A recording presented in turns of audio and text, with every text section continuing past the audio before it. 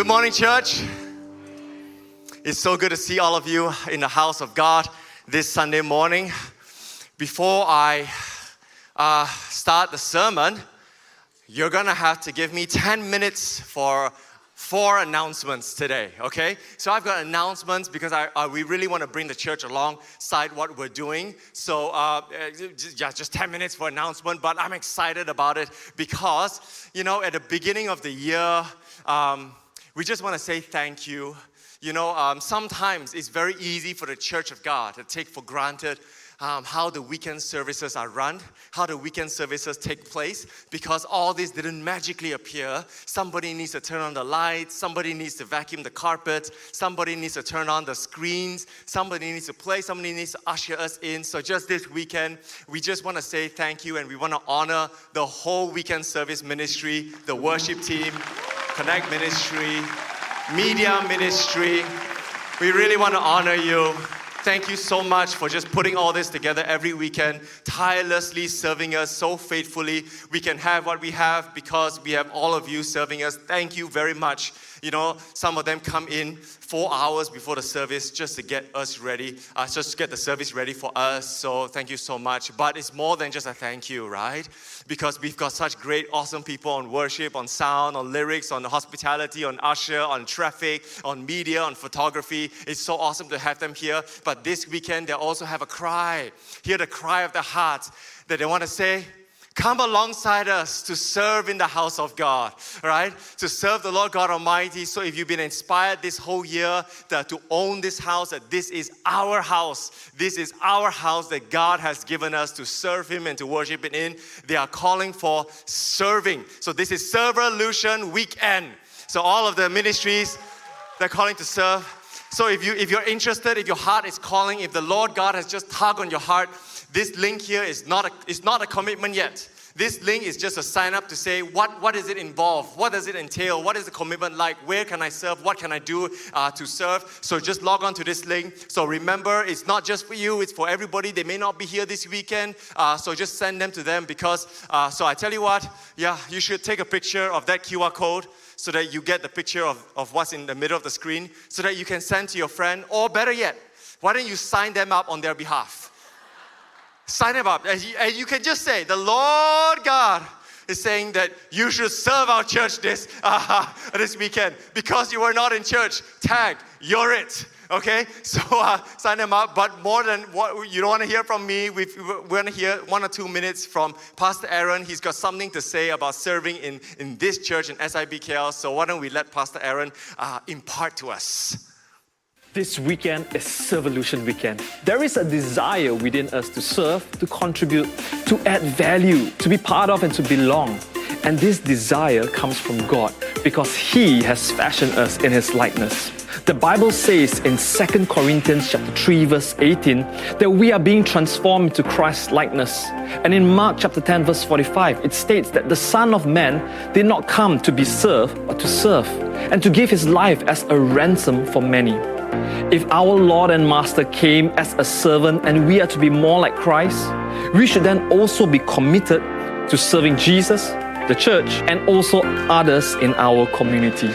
God has given all gifts and we are not called to store it away, but we are called to steward it. When we serve and we exercise our giftings, what we are doing is blessing the body of Christ, and in doing so, contributing to the work of God on this earth. We are partnering with God and joining in the narrative of what He wants to accomplish on earth. This weekend is our Servolution Weekend where our ministries are looking for people to serve. We are looking for people to serve in worship, connect, and media. There will be booths outside for you to inquire more and to sign up your interest in these ministries. Let us see the fulfillment of the desire that God has placed in us to serve Him. And in the same time, be transformed to be more like Christ. Exercise our giftings and bless the body of Christ. I hope to see you at the booths in the foyer. God bless. Hey, thank you, Pastor Aaron. We appreciate it. So if you feel the tugging of the Holy Spirit, All right? Or if your neighbor is nudging you, that's your cue to come and just sign up and say hello to us at the booth outside, okay? We want to know you and we want to serve God together. You know, the best discipleship that we can ever do and serve in the kingdom of God is to serve in His church, in the body of Christ. Amen? Amen. So it's not just the 3 ministries. If you have a feel calling to serve in children ministry, blessed ministry, marriage ministry, family ministry, there's so many ministries in SIBKL. Just speak to one of the leaders and we will help you find out more about the ministries. Okay, that's Servolution. The second out of 4 announcement is this. 2 years ago, all right, on April 2022, to be exact, the 8th of April 2022. I remember because I was there, because in SIBKL, we launched a beautiful ministry called the YAC, the Young Adult Campus. All right, so we call it the Young Adult Campus because the young adults needed to come in to help the campus restart. Campus ministry, restart, rebirth, regrow, redo everything. So as the Bible says, you know, when we start out our new faith, everybody drinks spiritual milk. But there's one day that will come that we will mature in our faith and we will no longer drink milk, but we will eat meat. And today, this year is that day because the YAC is now matured into what they call the Campus Community Ministry. There we go. So these are the people in front. These are the campus community people. They're all around this whole sanctuary. It's so exciting. So these are the faces of campus community. It's a whole ministry of college and campus and fresh grad students. They're the beautiful people. So this is a call for the whole SIBKL to own our campus ministry. If you know anybody in campus, you know anybody in college, or you have a son and daughter or a friend, please invite them to our campus ministry. Okay, so I want to explain a little bit what it's about. So campus ministry on Saturday, they will come to our first service, service 1, which is at 5 to 7. Then they will have dinner together. Then on Saturday nights, they will have campus nights or cell groups or whatever it may be on a Saturday nights. On Friday nights, they will play sports and play games, captain ball, badminton, basketball, whatever it may be. So this is a little bit about campus ministry. But today in this service, we really want to honor you. So don't be shy. Please don't be shy. We want to honor you. If you are a college or a campus student in this service today, I would like you, can you just stand for us? Because our leaders around would love to give you a gift. Just today, in one whole year, if you are a college or campus ministry, could you stand? Could you stand? Anybody here from college or campus? Anybody? I can't see. Yeah, there we go. Welcome to church. We would love to give you something. Anybody? There's one over there. We would welcome to church. We would love to give you something. Anybody on the balcony? You're from college or campus ministry? Yes, I see a guy standing. Welcome to church. Welcome to church. I see a few people standing in the back. So if you haven't got a gift, please stand up. Keep standing. We want to give you something, all right? This is bought specially for you. I hear Pastor Miranda baked this. Did you? No, you didn't bake this. No, okay. So it's especially for you. Please, you don't have to journey our Christian faith alone. There is a group of people that is more than happy with all the love and joy in their heart to journey this journey with you. So come and join us in our campus nights, campus ministry. And if you don't know who the pastor in charge is of our campus ministry, is the one, the only, Pastor Miranda. There we go. Who is she? There we go. That's who she is. All right? So if you know anybody, please invite them to campus. Please speak to her. If not, speak to Pastor Sean. If not, speak to me, Pastor Lindy, whoever it is, Pastor Kim. We know everything about campus ministry. So if you want to find out more, we've got a booth outside. Find out more about campus ministry. Amen? Okay, so we've got campus. We've got 2 more. All right, give me the 3rd out of the 4th. Now, if you are a young adult in this place, you are not left alone, because last year we've got our church-wide Game On, if you remember, Game On. But this year, everybody is preparing for 30th anniversary and conference, so we can't do a church-wide Game On. But the young adults decided to do a young adult sports tournament. All right, so calling all young adults. This is fun. It's captain ball, it's badminton, and it's going to happen on the 22nd of May. So this is the save the date. So once more, take a picture of that QR code so that you can get this picture right behind me, so that you have the picture and you can send it to your friends. So send it to your sons, send it to your daughters, send it to your friends, and please tell them about our sports tournament. This is not just for SIBKL. It's open to the church plants. It's open to friends. It's open to, even if you don't believe in Jesus, it's also open for you because it's a community of people that just want to come together and play sports together because Game On was such a big hit in SIBKL, all right? So this is the save the date. Don't go anywhere. It's a public holiday on a Wednesday because the registration will open. You will not forget this. It will open on the first day of Chinese New Year. Okay, on the 10th of February. So how do you know to register? So join us in our Instagram, SIBKLYA Instagram, and you will find all the registration there. It will open on the first day. So first day, please remember, all right? When you wake up in the morning, you pray, you pray, right? You pray. After you pray, you have to remember YA opens in registration, all right? So that is the second most important thing. Then you give your ang paos and your bakwa and everything, okay? Praise the Lord. YA Sports Tournament. So inviting all YAs in this house, please join us. We want to be friends and sports with you. Last announcement. This year, excitingly, now I will officially launch this in the first week of March. But in SIBKL, we realize that a lot of the young adults have gotten older and more mature in age. And during the MCO, they really took the mandate of God to be fruitful and multiplied. And they multiplied all right.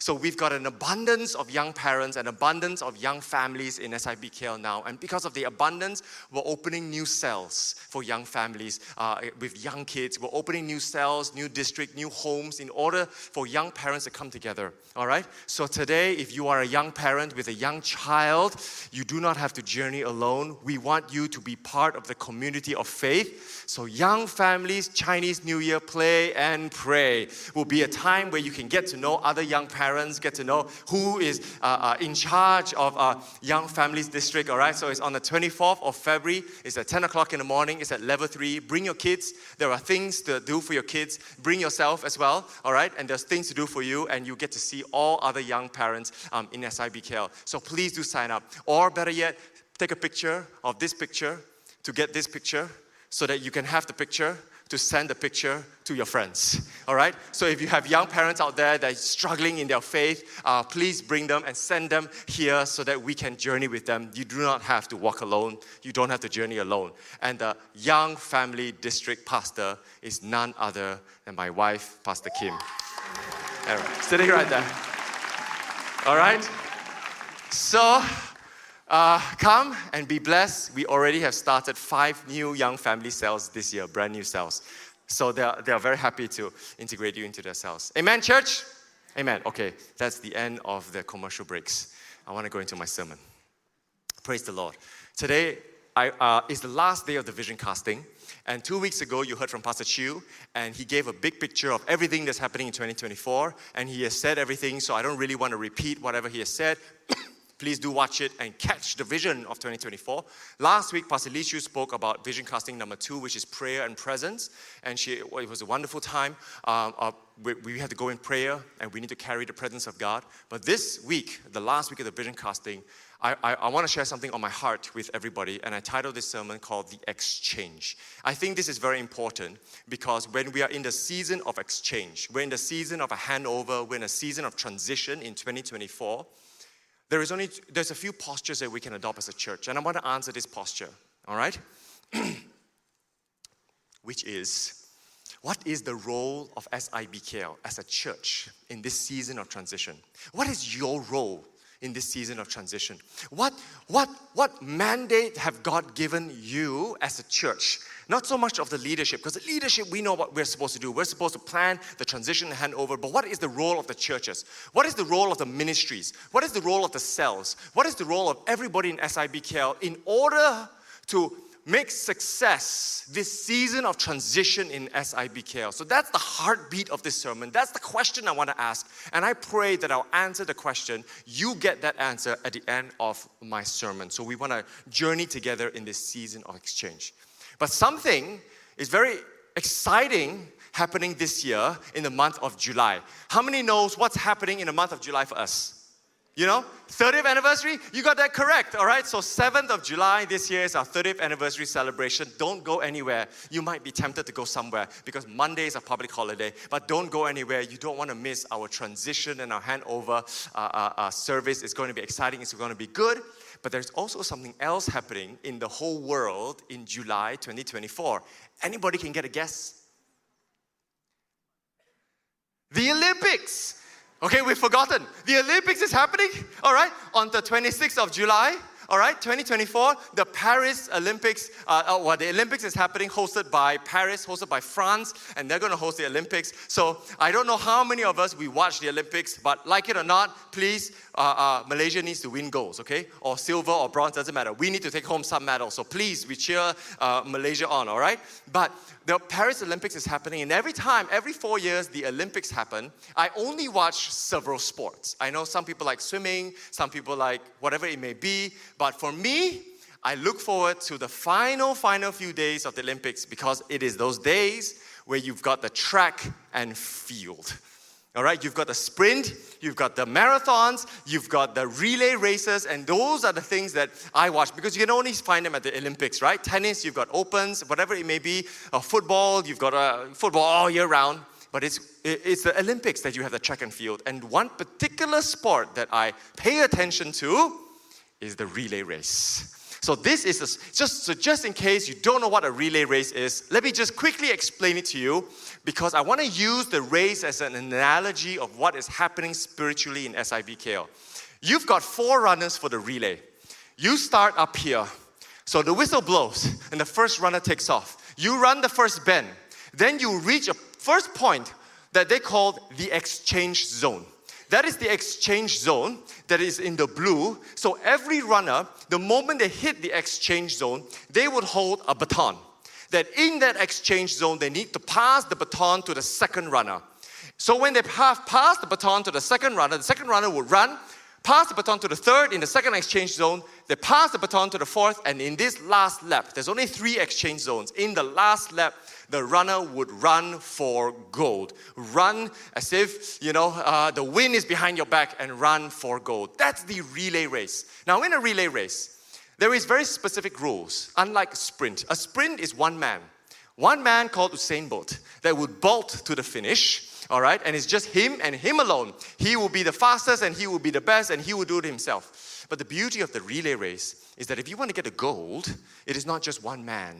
You cannot rely on one man to get the goal. You need a team of people to work together in order to finish the race strong.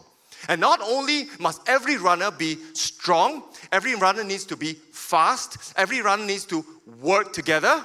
You've got the most complicated thing in the relay, which is the exchange zone. So the complication is here. There's so many points of failure in the exchange zone. The team only have 20 meters to take the baton and pass it to the other runner. You've got 20 meters, which means that if you pass the baton before the exchange zone, you are disqualified. You pass the baton after the exchange zone, you are disqualified. You've got 20 meters. Now, not only do you have 20 meters, there is also a time limit. So everybody is timed. You must pass the baton in the exchange zone within 1.9 seconds. If you pass it in 2.1 seconds, you are disqualified. So it has to be 1.9 seconds. Now, in that exchange zone, if you meet the 20 meters and you meet the 1.9 seconds, you must pass the baton without dropping it. And if you drop the baton, you are disqualified. There's so many points of failure in the exchange zone, which makes the relay race very exciting. In 2008 Olympics, how many of you remember the 2008 Olympics? You remember it?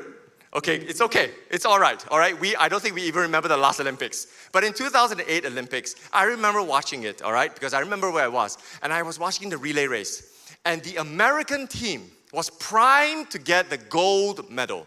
Now, this was a season before Usain Bolt came into the scene, all right? Once Usain Bolt arrived, everybody the next target is silver.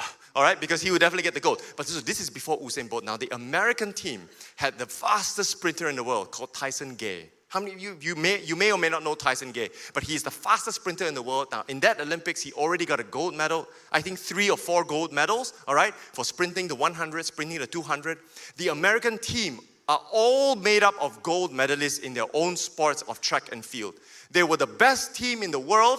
Everybody knew they were going to get the gold. Now, everybody else was vying for silver. Trinidad was vying for silver. Japan was vying for silver. It was the silver that people were aiming for because they would have gotten the gold. Everybody's heart dropped, right? Everybody's heart dropped. It was the last leg The last leg, Patton was a fast runner. But you could see him. If you see the replay one more time, and I watched this 1,000 times, you could see him. He was calling out to Tyson Gay, I will not reach you. Slow down. I will not reach you. And he tried to pass the baton, and he dropped. And everyone tried to analyze. Is it Patton's fault? Is it Tyson Gay's fault? It doesn't really matter because the baton was dropped. From gold to DQ, disqualified. How sad. You trained for 4 years. For that 40 seconds of your life or 37 seconds of your life, and you drop the baton. That is the importance of the exchange zone. That we train our whole lives so that we can pass the baton well in the exchange zone. Why I bring this analogy up for us is because I want the church to realize that we are in a race. Whether you know it, whether you like it, whether you understand it, whether you know what race you're in, we are all in a race because the book of Hebrews says, Hebrews 12, 1-12 says, therefore, since we are surrounded by such a great cloud of witnesses, let us throw off everything that hinders and the sin that so easily entangles, and let us run with perseverance the race marked out for us, fixing our eyes on Jesus, the pioneer and perfecter of faith. Let us run with perseverance the race marked out for us. I'm in a race of my faith. You're in a race of your faith. But the difference between my race and your race, the similarity between my race and your race is that we are both in a sprint. You see, I've got a sprint to run in my lifetime. I would run to the finish line, and it all depends on me because I need to finish my race that is marked out for me, same as you. You've got a race that God has set out for you to run. And you run to the finish line, wherever that finish line may be. But how many of us realize that SIBKL also is in a race? That we as a church, now this race as a church, it is not a sprint. This race as a church is a relay race. That we will pass the baton from one man to another man. We will pass the baton from one generation to another generation. And we will pass the baton from one season of the church into the next season of the church. And the cry, at least my cry this morning, is that we do not drop the baton. We hold the baton and we pass it well. For example, how many of us want to see Pastor Chu drop the baton on the 7th of July? How many of us want to see that? Nobody wants to see that. Nobody's praying for it. Everybody's praying that he will pass the baton well. How many of us want to see I drop the baton on the 8th of July? How many of us want to see that? No, yeah, thank you. No, nobody wants to see that, right? Gabe, don't worry, Gabe's my friend. Right? Nobody wants to see that because that is not what we are meant to do as race runners. We are meant to pass it well. And what heartbreak it would be if the baton drops. So we are in a very specific season that I would like to call SIBKL. We are now in the year of a divine exchange. This is the year of a divine exchange. If 7th of July is the moment that we pass the baton, then 2024 will be the exchange zone year, the divine exchange year, where I've started running and accelerating. And Pastor Chu have already started running and accelerating. We're going to pass that baton now. We're in this exchange here, and now the cry of our hearts is that we do not watch this handover happen. We are participators, and we are going to own this transition together. So how and what do I mean by we are in a year of a divine exchange? What are the 3 points that we need to remember and do? And the first point is this. We need to realize, which I think we all already realize, that this is the year of handover. The passing of the baton, the handover year. But the question I ask myself is, the passing of the baton is from Pastor Chu to myself. What happens to everybody else? What does everybody else do? What is your role in this transition? So I ask you one question. Are you a bystander, spectator, or are you a partner, partaker? I ask the question again. Are you a bystander, spectator, or are you a partner, partaker? What is the difference? You see, when we all watched that video clip of a 2008 relay race, Were we partakers or were we spectators of that race? We were all spectators of that race. You see, it's very easy for all of us here, including myself, to be a spectator of a sport, whatever sport it may be, right? And we were spectating. And it's easy for me that every Olympics I watch or the world champions I watch a relay race, it's easy for me to say, why don't you run a little faster? Why don't you run towards the middle of the track? Why don't you grip the baton better? Why don't you, practice better? Why don't you wear red spandex instead of blue? Red spandex, attracts the wind better. You run a bit faster. Blue, not so good. It's easy for me to say all that. It's easy for me to sit behind the monitor or the TV and just yell at Tyson Gay. You could have won the gold medal. What a shame. And if in case you don't relate to a relay race, I'm sure we all watch football. I'm sure we all play tennis or basketball here. And every time your favorite team plays another team, especially the most competitive team, right? Man U versus Liverpool in the house. Or Man City versus, Barcelona in this place. And every time you sit there, who do you become? You become the spectator coach. Won't we all take the spectator coach hat? And then we say, why? I would have defended better than you. Why are you not defending? Why are you not in the spot? Why are you letting them kick into the goal? And you would tell the sprinter what to do, and you tell the striker what to do. You should have kicked the ball a little harder. You should have kicked the ball and curved it, just like Messi, to the top right corner of the net. I would have done that. Why couldn't you do it? Oh my goodness, this team is lousy. You would tell the coach what to do. You would tell Mourinho what to do, right? I would have fielded this. I would have done it this way, 1-5-4. I would have done it this way. Whatever strategy that we think we're better. We become the spectator coach. For example, in tennis, how many of us are watching Australian Open right now? You're watching the Australian Open? Just me? All right? Okay, just Uncle, you're watching. Thank you. Who are you supporting to win? Yeah, anybody you're rooting for to win?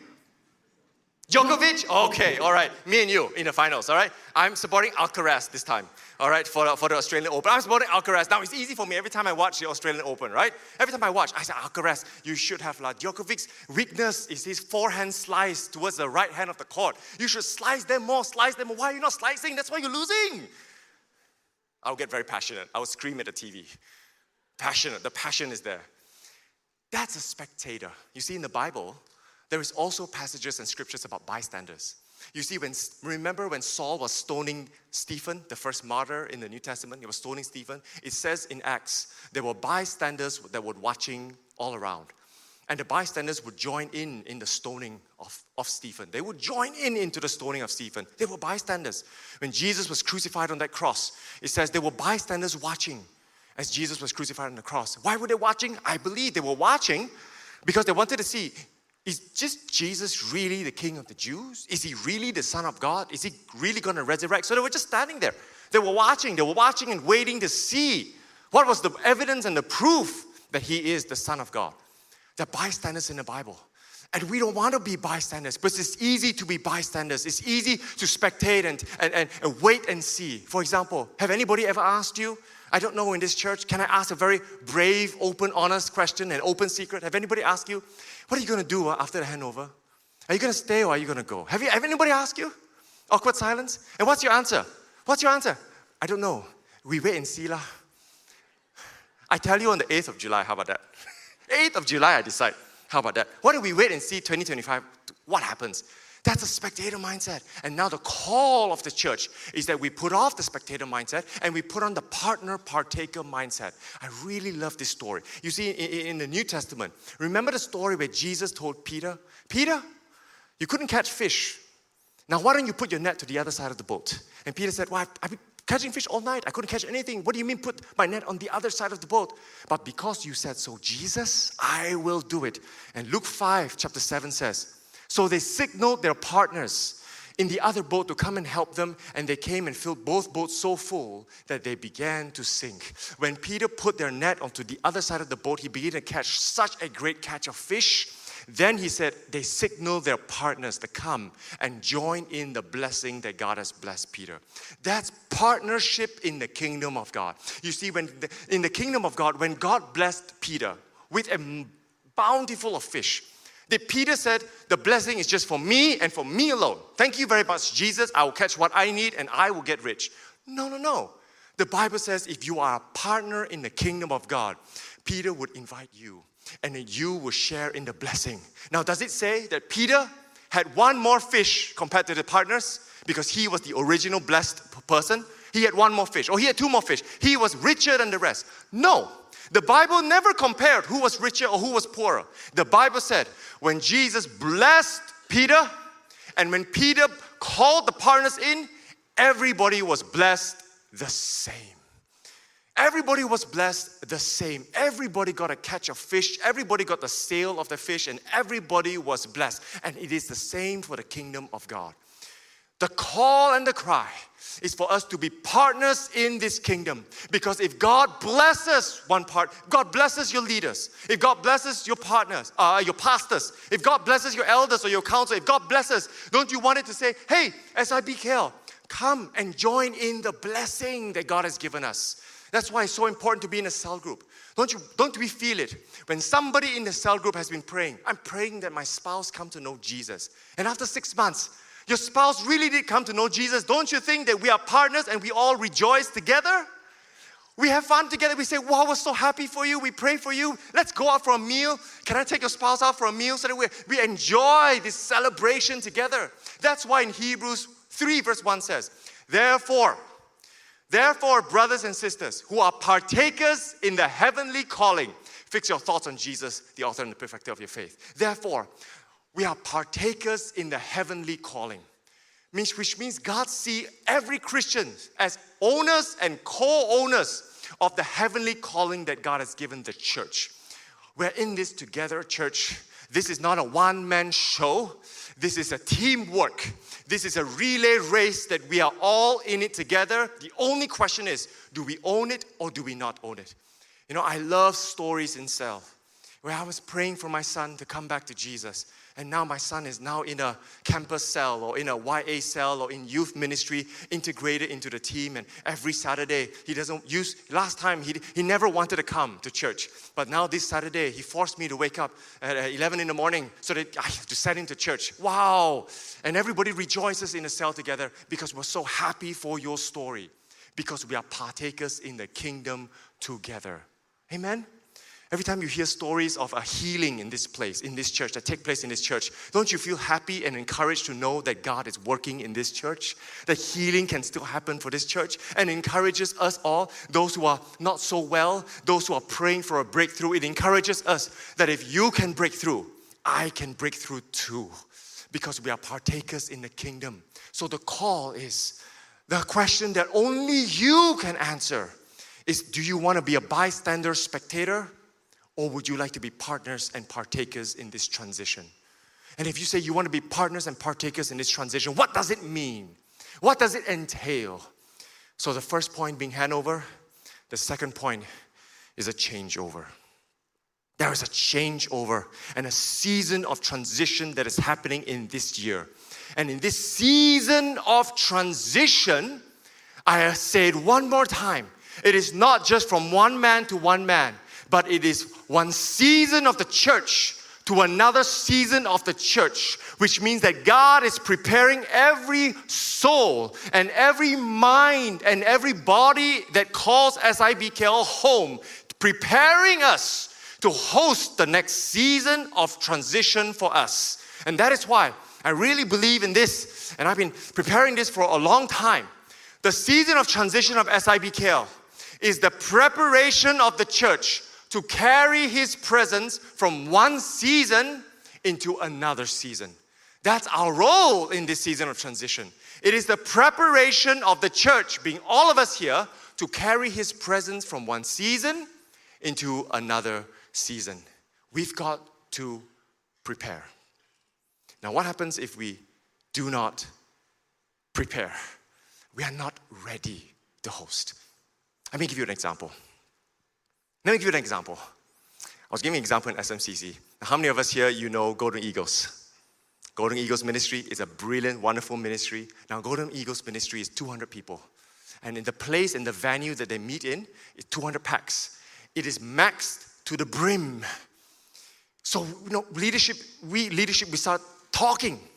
What happens if God says in the new season of SIBKL that He wants to have a revival in the retirees of SIBKL. And God wants to bring in 200 new Golden Eagles retirees in SIBKL. And we will move from 200 Golden Eagles to 400 people. But if we do not prepare the space to host the numbers, God can bring in all the numbers, but people will say, okay, I have no seat, I can't stay. You don't have a place for me, so I'll go somewhere else. What a shame it would be if we do not prepare ourselves to host what God has in store for us. For example, if I ask each and every one of us now, if God says to you, and if God says to me, that in the later part of 2024, the new transition, the handover season, or in 2025, God says, I want SIBKL to experience a move of the Holy Spirit that is strong. The move of the Holy Spirit will entail that blind eyes will open and the lame will walk at this altar call. How many of you will readily say, I believe, I accept, I receive, and I want to be the one that pray for blind eye open? How many of us are hungry for that experience? And if we're not, then that's why this season of transition is a season of preparation. Preparation for what is to come. Preparation for what God wants to have for us. Because I truly believe that we're going to move into a new season of the church. But we must be ready to host. We must be ready for our spirits to be opened. For example, what if God says at the end of this year or next year, God wants to bring an influx of new people into the church. God is going to save people in this church. And every cell in SIBKL will have 5 new people. And every cell would have an explosion of people. Now I ask all the cell leaders, the core leaders and the cells in this house, are you ready to contain the multiplication? Are you ready to raise new leaders? Are you ready to receive the visitors? Are you ready to host them? Is your house ready? But more importantly, is your spirit ready to host them? Is your spirit ready? Because if you're not ready, then what a shame. The anointing would pass you by. The revival would pass you by. That's why it's so strong in my heart that last year when God spoke to me in February 2023, I heard it so clearly. And one day I'll share the whole story. But a snippet of it is this. And I asked God, what do you have in store for us in 2024? God gave me one word, 2 words, get ready. I said, get ready who?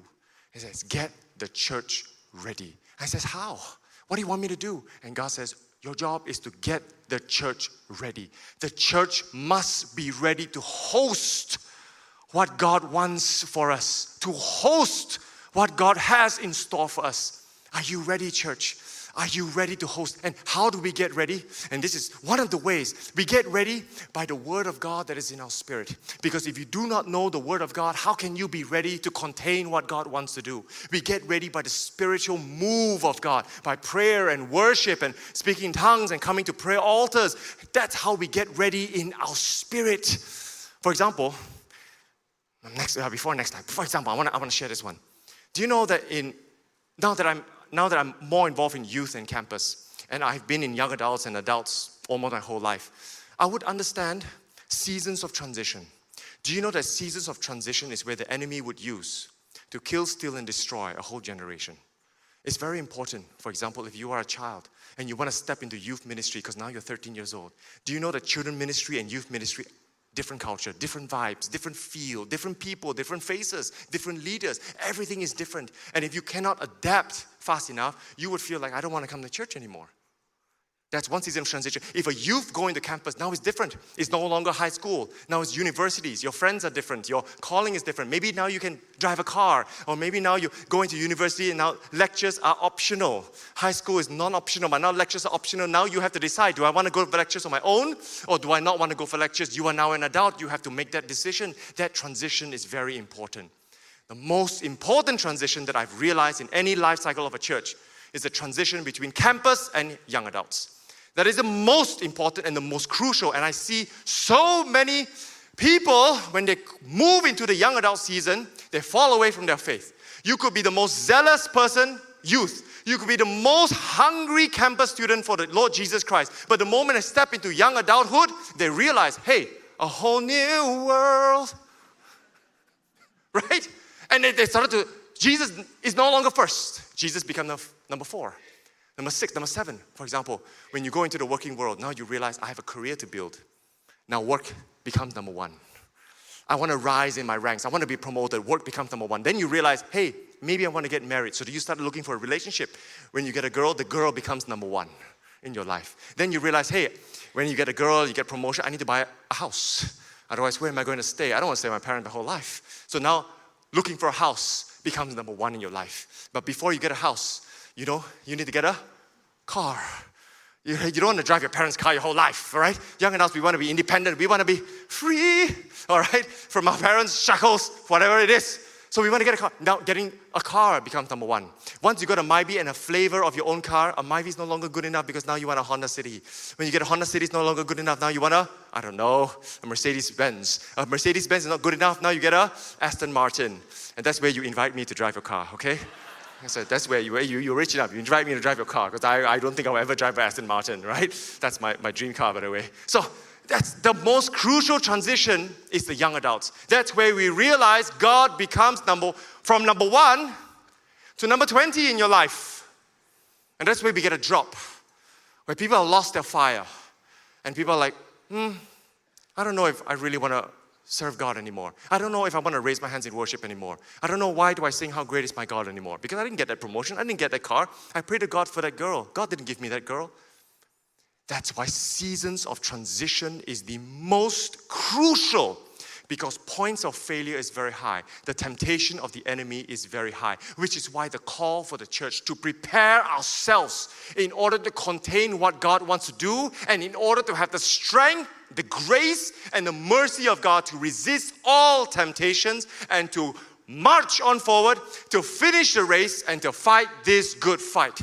So in SIBKL, the word, the spirituality is always important. There is always the word and there's always the presence and the prayer. So the first thing first, if you're part of a cell group, you already have a Bible reading plan. Praise the Lord. Continue your Bible reading plan. But for those, all right, who do not have a Bible reading plan, this year SIBKL, we are in the Bible reading plan season. This is the year where we finish the entire Bible. So this is only 33 books because we read it last year as well. So if you don't have a Bible reading plan, can I suggest that you take a picture of this picture so that you get this picture so that you get the Bible reading plan, all right? And send it to your friends. Send it to anybody who read the Bible religiously, read the Bible passionately, and read the Bible every day, because it is the Word of God that will make you strong, that will make a strong church and a strong generation, the Bible reading plan. But better still, if you are part of a cell group, if you're not part of a cell group, can I just encourage you? It is very easy. It is very easy to fall away from reading the Bible. After 7 days, we give up. So that's why we're in a cell group.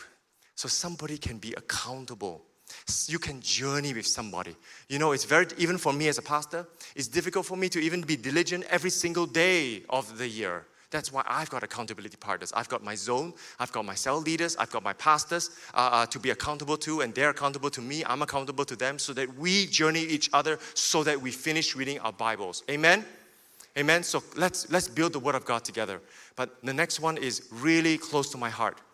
You see, if we hold the baton and we don't pass that baton to the next generation well, and we drop that baton, or the next generation drop that baton, then how can one generation command the works of God to another generation? Psalms 145. How can it be? How can it be? We must grow the next generation, and the next generation need to understand that the passion of God, the fire of God is only birthed by an encounter with Jesus Christ and a presence of God that would fall. Because a preacher can preach to you 1,000 messages, you would still be abstinent. You would still sit there and go, good for you, preacher, but I don't feel the presence of God. So it's only the encounter with the Holy Spirit, it is only the presence of God that would convict a human's heart in order to love God, in order to run this race, in order to be passionate for Jesus. And that's why this year in the Next Gen Conference in September, we're calling it the Presence Conference. The Presence Conference. Get excited? Yeah, get excited for it, people, because I'm excited for it. I'm excited for it. This is the Presence Conference, because in this conference, we don't want to bombard you with all the theology of mankind. We're just praying for the presence of God to fall. You know, I truly believe when the presence of God is here, we don't need worship. I don't even need to hold this mic. When the presence of God is here, you will know it. You will feel it. And nothing in this world will be able to convict your heart except the Holy Spirit that touches you. And one touch, one moment, and one encounter with the Holy Spirit, one encounter with Jesus Christ would change your life forevermore. So my prayer is, this is the save the date. Save the dates. So this is the Next Gen conference. So every youth, every campus, every young adult, every young parents as well, if you are invited to this conference, come. Come. If you're dry, come. If you're hot and on fire for Jesus, still come to this conference, because this conference, I want to pray that there is a revival spirit that will go out into the church, that will go out into the next generation, that they will be on fire and they will love Jesus with a passion that cannot be stopped, an unstoppable passion for Jesus. So take a picture of this QR code to get this picture in the middle so that you have the picture to send the picture to your friends. Okay, so invite your sons, invite your daughters, invite your friends. Everybody save the date. Now this is a long weekend, okay? This is a very long weekend, church. So there will be the temptation to go on holidays, but resist all temptation in the name of Jesus Christ, because He has empowered you to resist all temptation. Because what is better than a holiday in Paris? A holiday with Jesus Christ. Much, much better. So Next Gen, I invite you, you're all invited, and everybody else, please invite your friends. In this conference, if you ever wondered, Pastor Isaac, what is your story? How did you encounter Jesus? What makes you so passionate? Why do you do what you do? What happened to you? I will tell at the Next Gen conference. That's where everybody will hear my life story, and I pray it will change your life as well as it has changed mine. Amen? Let's get ready, church. Let's prepare. But just in case we get lost in the 7-7 date, we get lost in the exchange zone, I want to show us the biggest why.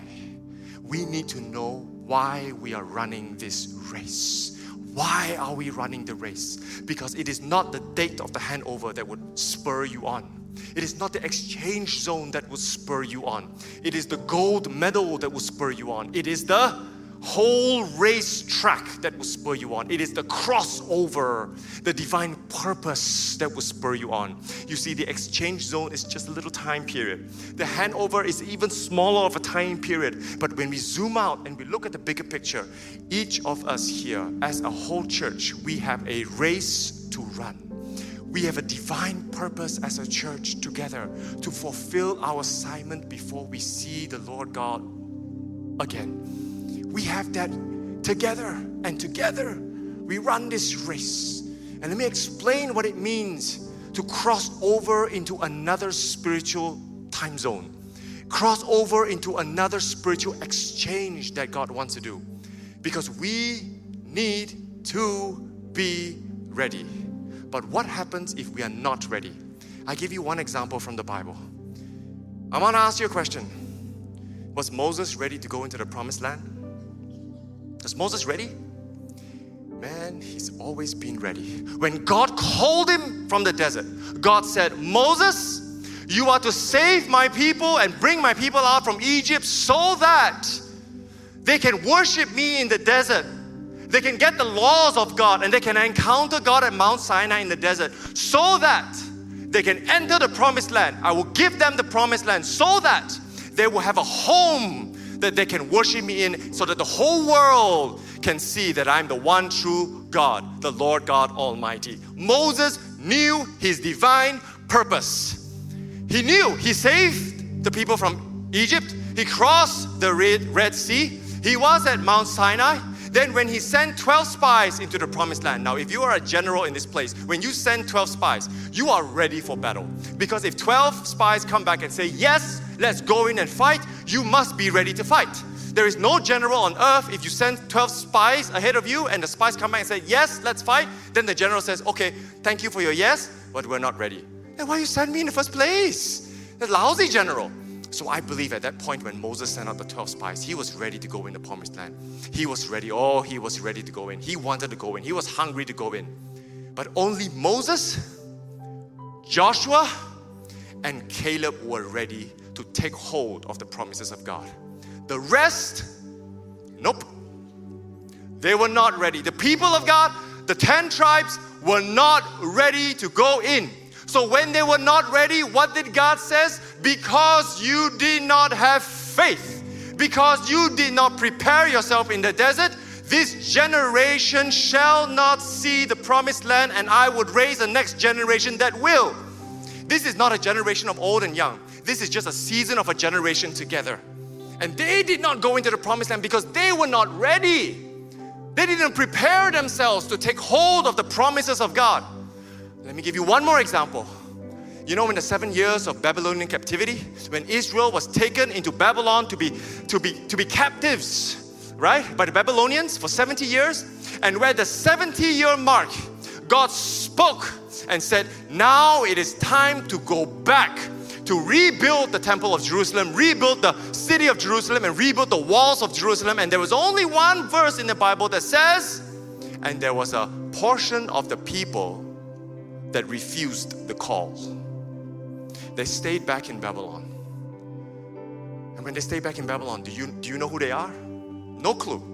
Do you know, are they alive? Do they have the lineage now? Are they Babylonian Jews now? No clue. They were assimilated together with Babylon and they were lost forever. But we remember the names that came back. We remember the names that answered the call. We remember Zechariah that came back. We remember Nehemiah that came back to build the wall. We remember Ezra that came back to open up the scrolls and read the word of God to the people. We remember Zerubbabel, the governor of Judah, that came back and brought his people in order to populate the city of Jerusalem. We remembered Haggai who prophesied. We remember these names because in the 70 years of captivity, what were these people doing? They were preparing themselves so that when God says go, they say when. When God says jump, they say how high. Because they have prepared their spirits to host what God has in store for them. And that is why they are remembered, and the people who were not ready are lost in the annals of history forever and ever. I don't want to be lost. And I don't want this church to be lost. I don't want us to be lost in our spiritual direction. So this is a call for SIBKL to come alongside, to be partners in this together, to be partakers in the kingdom of God, so that when God has given us a new spiritual assignment, whatever it may be, we are ready to say, yes, Lord, we will go. Yes, you want me to pray for blind eyes? I will pray for blind eyes and I want to see them open. Are you ready to go into the workplace? Are you ready to carry the presence of God into your workplace? In 2025, we want to do something in the workplace. Who knows? If we do something, are you ready to host the presence of God in your workplace? Do we want a family breakthrough? Then you've got to prepare yourself. You know, I always counsel young adults because young adults have been my ministry for 15, 20 years now. And every time a young adult would to come to me and says, Pastor, I need a breakthrough. You know what I'll say to them? Good, I will pray for a breakthrough. But what are you going to do from now until God gives you the breakthrough? Are you going to prepare yourself to host a breakthrough?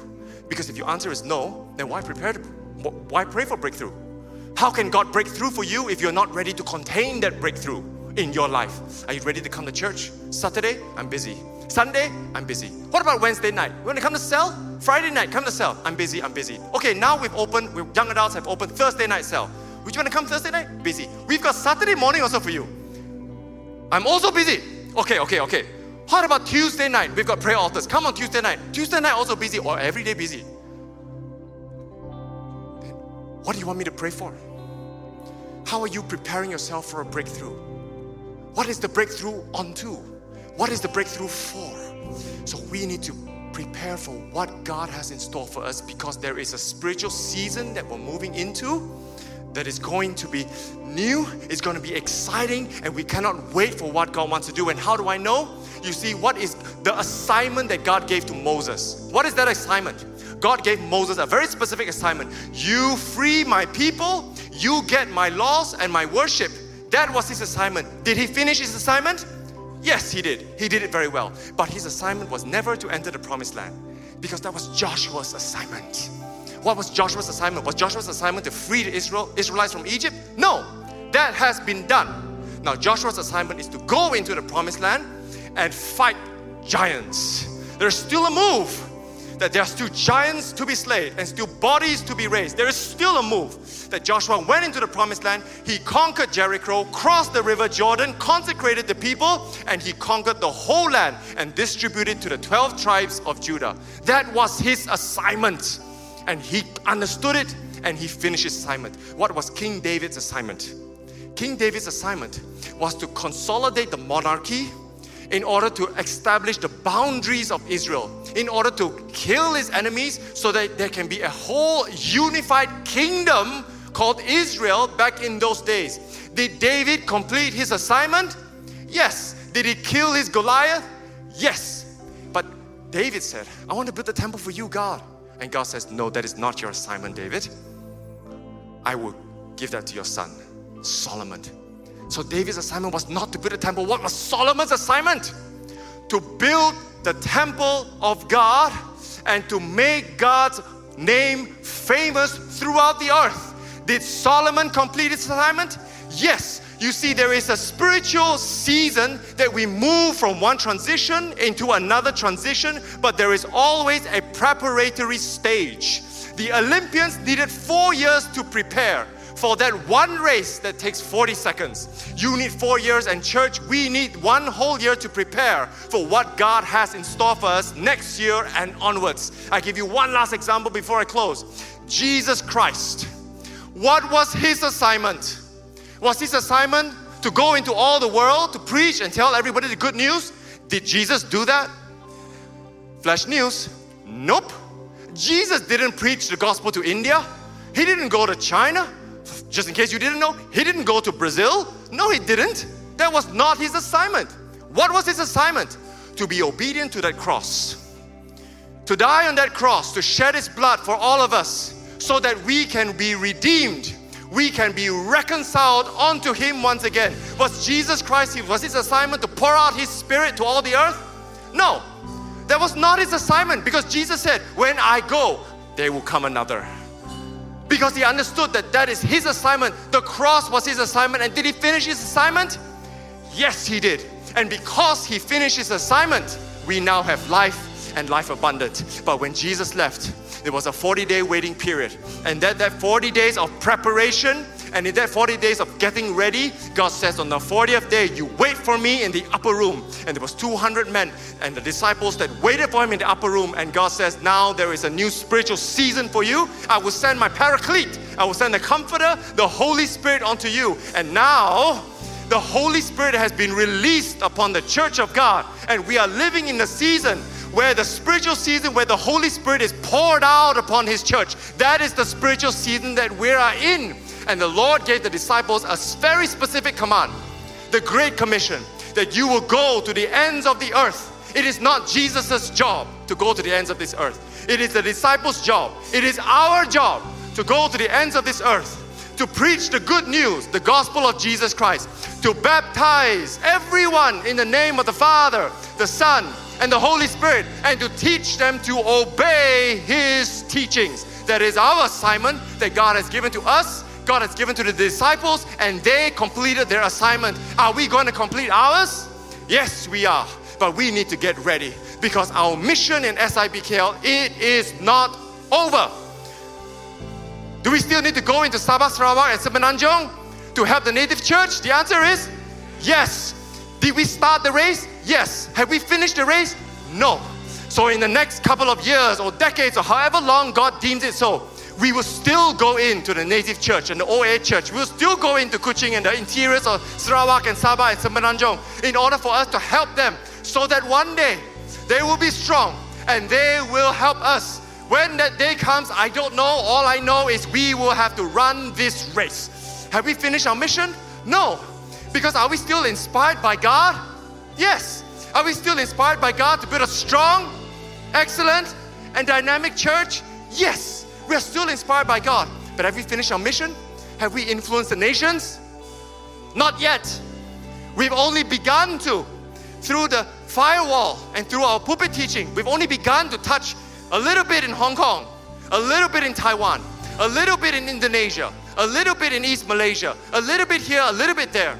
But I believe there is still an assignment ahead of us, that we are called to influence the nations, plural, And we're going to finish that assignment that God has given to us. Have we impacted all generations?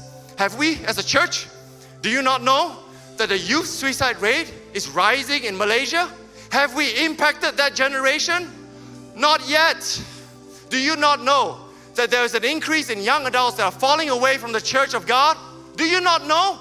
Have we finished our assignment? Not yet. And we are going to finish that assignment. We're going to impact generations so that every generation will know that the Lord God Almighty is our God, and He is the Lord that saves. He's the Lord that heals. He's the Lord that loves. He's the Lord who has peace and joy and hope. That is a generation that needs to know the Lord our God. Our mission is not over. So the Lord is saying to us, church, get ready. You need to get ready. You need a cup that would get ready to overflow. And I don't want a cup. I want a basin. I want a bucket. I want a swimming pool. So that when God pours out His anointing on His church, I have a swimming pool that can contain the anointing of God. I don't want just a small little communion cup. I want a swimming pool. And I want you to want it as well. So in the name of Jesus, I pray that as we hold that baton of faith, each of us have a baton of faith that we cannot drop. We cannot let go until we've passed it on to the next generation and God calls us home. So I'm going to do a spiritual act right now. And I want us all to hold our batons. Everybody rise in this place before we sing the closing song. And in your dominant hand, whether it's the left or right, I want you to hold your baton. I'm a dominant right. I will hold my baton. This is your baton of faith. Everybody, this is your baton of faith. I didn't give it to you. SIBKL did not give it to you. Only God can give you a baton of faith. And I want you to hold it, and I want you to say, I will not drop it.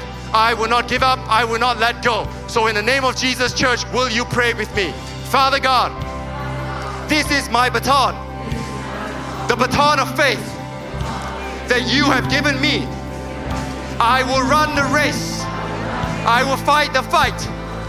I will get ready. I will be partners in the kingdom. Not bystanders. Not spectators. By your grace and your strength, I will finish my race. I will pass my baton to the next generation, and I will contain the spiritual destiny that God has given us in SIB. In Jesus' name we pray. Amen. Hallelujah. Thank you, Jesus.